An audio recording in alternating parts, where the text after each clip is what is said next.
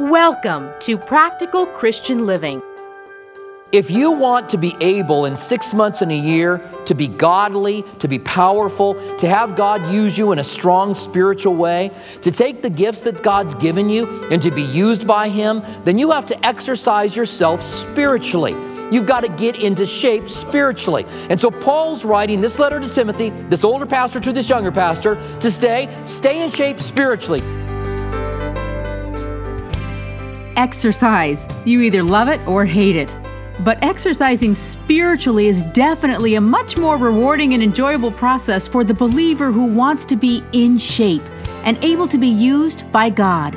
Living the Christian life is very much like a marathon, and without exercising and eating right, we are sure to grow weary and stop the race. With more from the Apostle Paul to Timothy on how to stay in shape spiritually, here's Bible teacher Robert Furrow, pastor of Calvary Tucson, with 1 Timothy 4, verses 1 through 6. Father, we again are blessed by your word. We thank you for the time that we can spend together here, and we open up our Bibles before you as we're opening up our hearts. We want to hear from you. We pray that your Holy Spirit would be our teacher today as we look at these words from Paul to Timothy. We thank you for this. In the name of Jesus, we pray. Amen. The title of our message today is Exercise the Right Way. And I love this text because here in 1 Timothy chapter 4, Paul is writing a very personal letter to Timothy. Paul is an older pastor. Timothy is a younger pastor. And he wants to encourage him on what he needs to do to have effective ministry.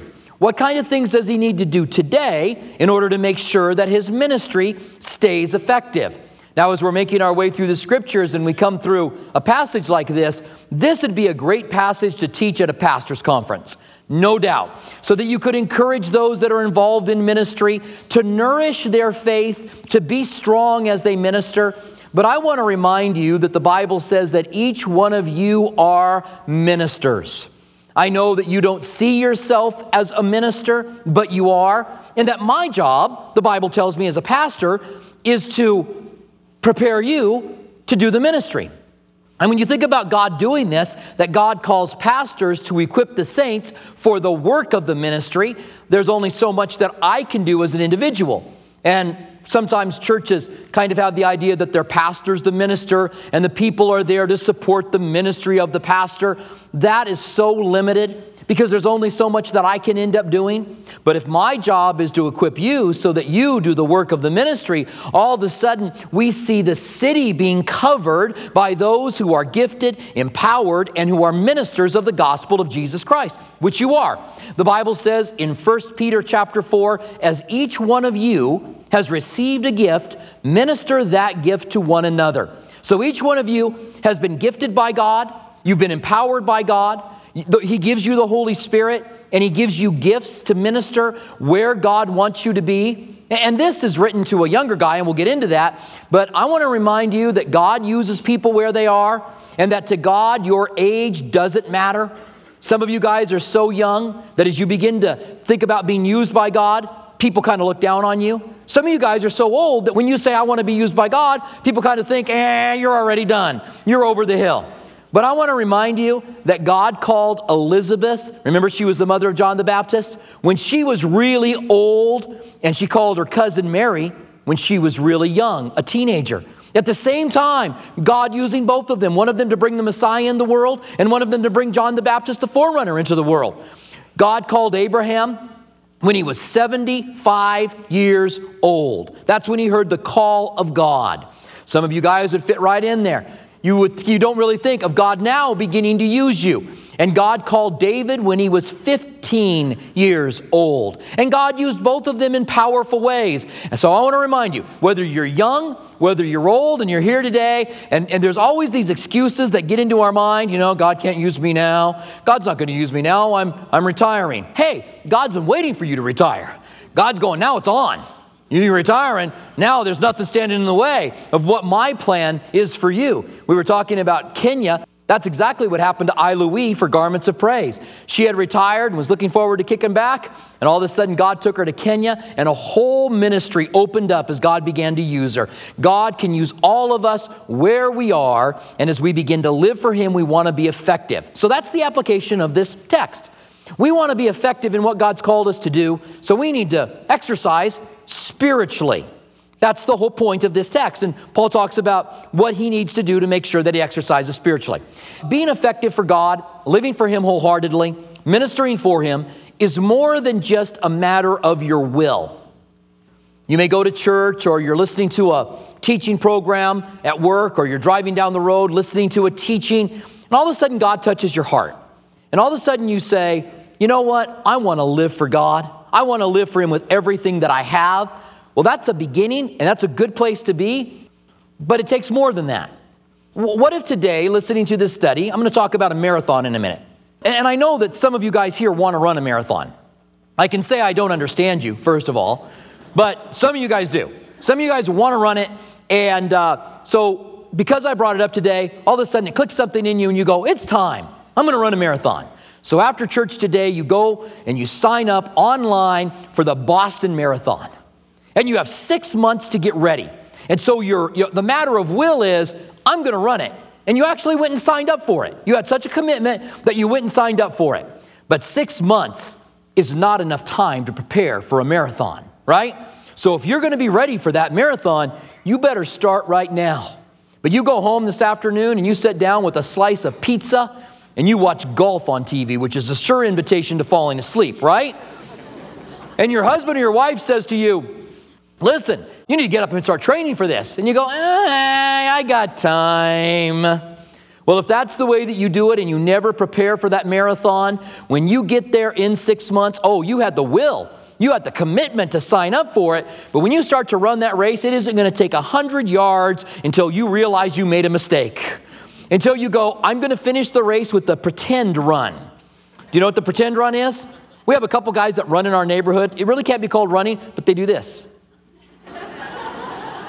People walking their dogs past them. That's the way you'll have to run the marathon. It's not even walking speed. It's just like, I'm running the marathon. It's going to be a long time, but I'm going to run it. Well, the same is true spiritually. If you want to be able in 6 months and a year to be godly, to be powerful, to have God use you in a strong spiritual way, to take the gifts that God's given you and to be used by Him, then you have to exercise yourself spiritually.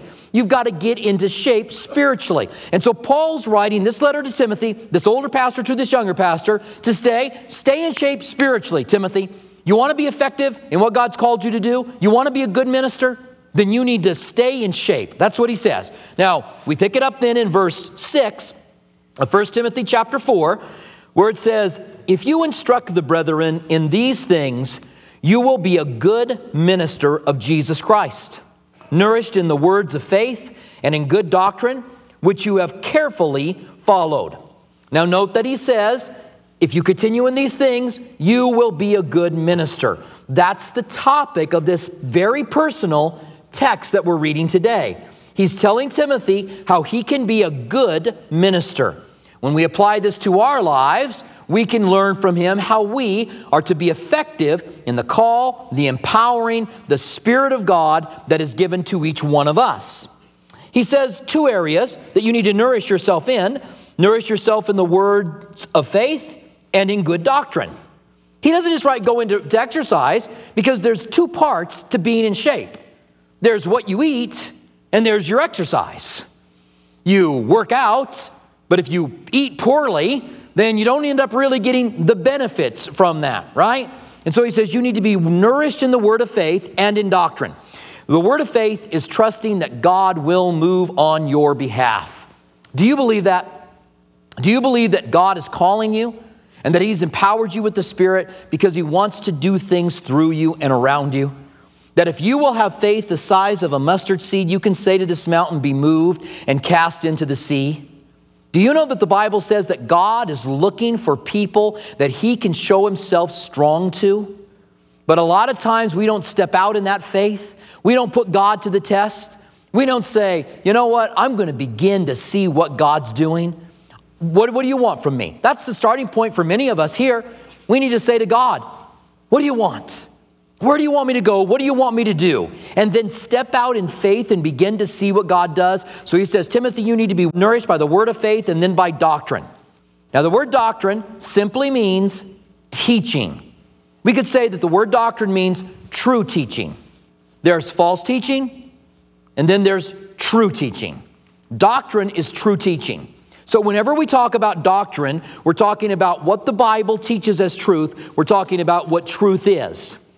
Now, I believe that we approach the Bible to discover the truth of doctrine. But doctrine's not defined by an individual. Doctrine's not defined by a group. Calvary Chapel doesn't have a hold on the market of doctrine, of true doctrine. Neither does any other denomination or groups, because Calvary is supposed to be an affiliation of churches and not a denomination. But the whole idea is that we want to know what the truth of God is. We don't want to get distracted by theologies, by denominations, by affiliations. We want to study the scriptures on our own to find out what the truth is. Now, perhaps I go through the Bible and I begin to teach a particular area, and maybe I don't teach it right. You have the responsibility of making sure that you have an understanding for what it really is saying. So you always study the scriptures for yourself, owning it for yourself. That's what's going to nourish you, getting a hold of the truth. And I've always said, any pastor or any teacher, Bible teacher, who doesn't want you to check out what he says, any Bible teacher that gets offended when you say, I don't know if you're teaching this exactly right. I think that this comes into play or that comes into play. Any pastor that would go, don't you question me, in my opinion, is not a pastor worth his salt. Because a true teacher of the Word of God doesn't care so much about his own pride, but cares more about what the truth is. And I love when people are studying the Bible enough that they go, I'm not sure that that's what that means. I think this passage over here comes to play with it. And I love when people come up and they will say, you know, have you ever thought about this passage in light of that passage? Because the Bible says, compare scriptures to scripture to find out what the truth is. So when someone comes up and says, you ever thought about this passage and what you were saying there? And I love to look at them and I go, you know, I really haven't. Because it tells me that there's some thinking going on. And I believe that God wants us to discover the truth, not just be, mindless robots that will go, whatever Calvary Chapel says, that I believe. Whatever this theology says, that I believe. I grew up in a Baptist church. Whatever Baptists say, that I believe. Whatever Catholics say, God didn't want us to do that. God wants us to know what His truth is. And I'm going to say it again. There's no one that has a corner on the truth. And so we've got to search the scriptures and be nourished in what the true Word of God is. And then there's freedom in the truth. There's power in the truth. God begins to move within the truth. And that's all that doctrine is. So we're nourished in the Word of faith and doctrine. And then it goes on to say, I love that he says to Timothy in the end of verse 6, which you have carefully followed. He is encouraging Timothy. He doesn't just want to kind of point his finger at Timothy, make him feel bad. Timothy, you're a minister of the gospel, but listen, you're going to be nourished if you hang on to the word of truth and doctrine, as if to say to him, you haven't been doing any of this.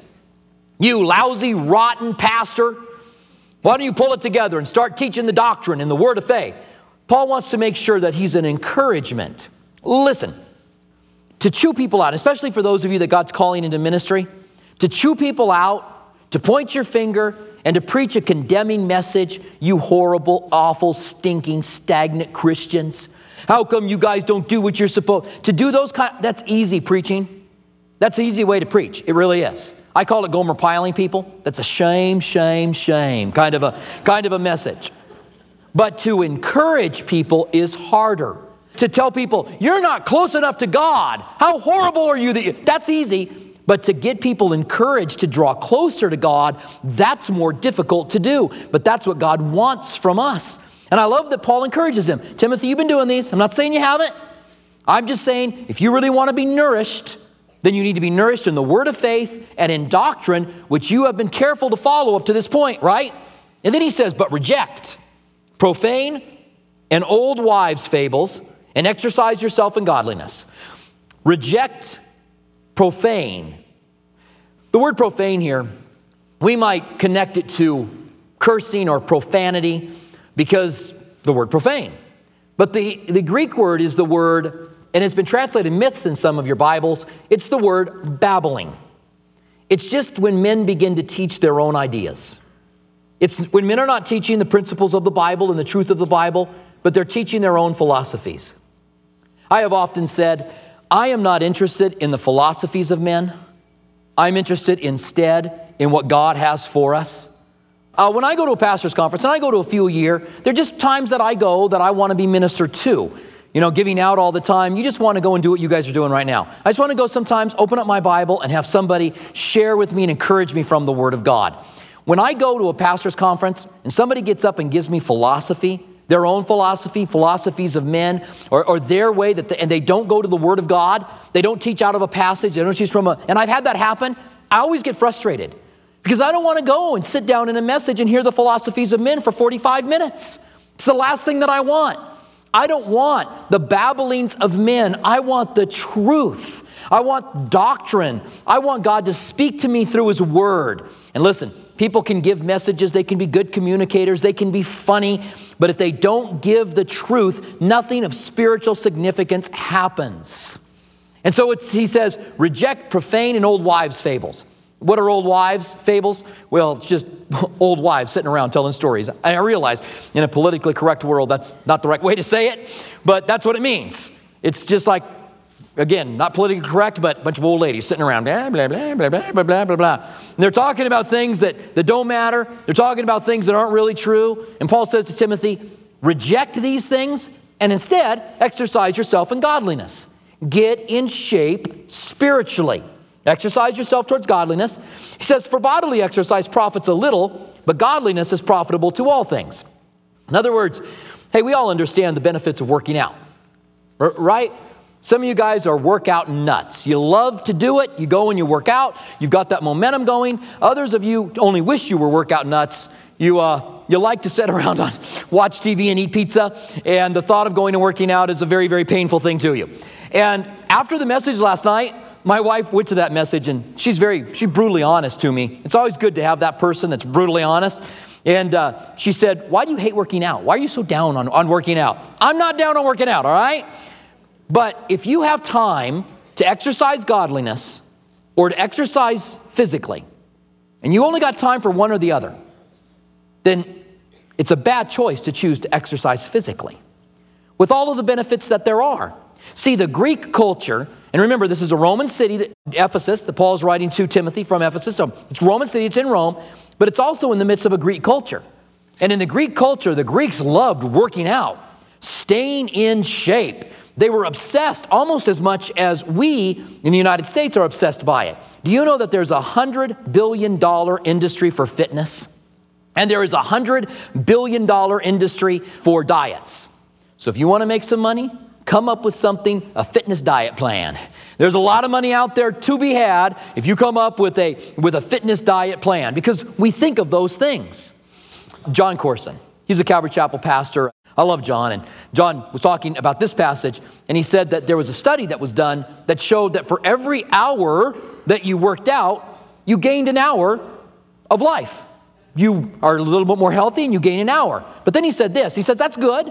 If you can work out a few hundred hours in your life and you gain those few hundred hours, and that's awesome. He said, however, the hour you gained was spent in a stinky, sweaty gym. You gained an hour, but that hour you gained was in a gym. So is it really, is it really an equal kind of a thing? And then he said this, and on top of that, when you worked out in the gym, you were young, strong, healthy, had a lot of energy. When you gained it at the end of your life, you're being pushed around in a wheelchair. You don't really want to do anything. So is it really a good trade-off? Now, this is the part my wife said, why do you hate working out? That's why she said it to me, because I was talking about that. Hey, listen, working out is great. Getting in shape is good. You feel healthier, you're stronger, you do more things. The whole idea of momentum, that once something gets going, you start to work out, you get more, you do it when you know, that which is stationary remains stationary, that which is moving moves, right? That's all good. You have less chance of a heart attack, less chance of a stroke when you work out. Say, it profits a little bit. But that's not the point of the text. And when people bounce off this text, and just go into a whole diatribe on Christians should exercise, which I've heard done before, I think is a misuse of this text completely. He's assuming that they already know that exercise is a profit, okay? Exercise profits a little bit, but godliness is profitable to everything. For that which you have now, it says in the middle of verse 8, for that now is and which is to come. In other words, godliness helps you now and helps you in the future throughout all of eternity. So just as you exercise to get yourself in shape physically, you need to exercise to get yourself in shape spiritually. And I'll ask you this, have you done that? Are you doing that? It's more than just a matter of the will. I'm going to get godly. It's a matter of doing it. It's a matter of saying, I want to know what the truth is. I want to read God's word. And I get very careful at this point because I don't want to be legalistic. When I left the church I grew up in, I found myself in a very legalistic church. And if you didn't read your Bible, your 3-4 chapters a day, then you weren't really a Christian. I mean, they had all those things. And I got so yucked out at legalism that I want to make sure that we never get legalistic. But I think that we should read our Bibles every day. Not because of legalism, not because if you don't, then God's not going to do anything on your behalf, but because the greatest thing that you can do for yourself spiritually is to know God. That's what it's all about. In the end, do you have anybody that you know so well that you're watching something happen to them and you go, oh no, because you know how they're going to respond? You know them so well, and they do. They respond exactly like you do. Or you hear that something happened, and you go, have they heard about it yet? And they go, no, and you go, oh man. Because you know them good enough to know how they respond. Well, let me ask you, do you know God good enough? Do you know what makes him happy? Do you know what makes him angry? Do you know what grieves him? Do you know how he's going to respond? Do you know him? That's what God wants for us, is that we know him. When we exercise ourselves in godliness, and if I can get real practical with you, there ought to be a time in the day when you just read your Bible. When you just get your Bible out and you read it. It doesn't take long. I read 3 chapters a day. That's about through the Bible in a year, right around there. I just kind of settled into this over the years. I read a chapter out of the Old Testament, a chapter out of the New Testament, and I read a Proverbs. So it probably takes me a year and a half to get all the way through the Bible. It takes me 10 minutes at night to do that. I do it before I go to bed at night, and I do it now on my iPad. You scroll by touching your finger on it, right? Earlier in my study today, it's the first time I've ever done this, I tried to scroll my actual Bible. I was like, oh, doesn't really work that way.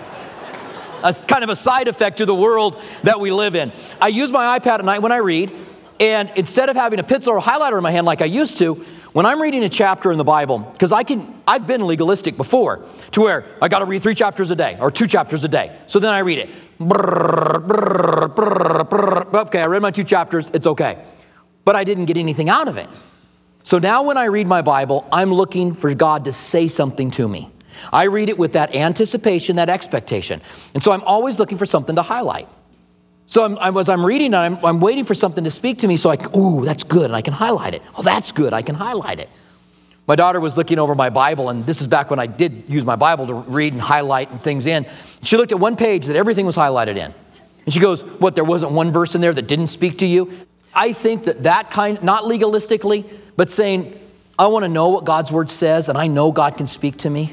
Do you believe that if you started reading Colossians today, that God would speak to you out of Colossians? Do you believe if you started reading Romans today, or Genesis 1 today, or Matthew 1 today, or that God would start speaking to you out of it? That's exercising yourself in godliness. Thank you for joining us for Practical Christian Living with Robert Furrow. We hope that our verse-by-verse studies truly help you to see that God is real. He wants a personal relationship with you, and His Word is life-changing. If you'd like to hear more of Robert Furrow's teachings, visit calvarytucson.com. For our local listeners, we invite you to join us at one of our 2 campuses. Our East Campus at Speedway and Camino Seco meets Saturdays at 6 p.m. and Sundays at 9:45 a.m. Our West Campus, south of Palo Verde and I-10, meets Sunday mornings at 8:30 and 11 a.m. Our midweek service times are Wednesday evening at 6 p.m. at our East Campus and 7:15 p.m. at our West Campus. If you prefer, you can watch our service at live.calvarytucson.com and also on our Facebook page and YouTube channel. Our online campus is available during East Campus service times. If Practical Christian Living has blessed you and you'd like to donate, please visit PCLAZ.org. That's PCLAZ.org,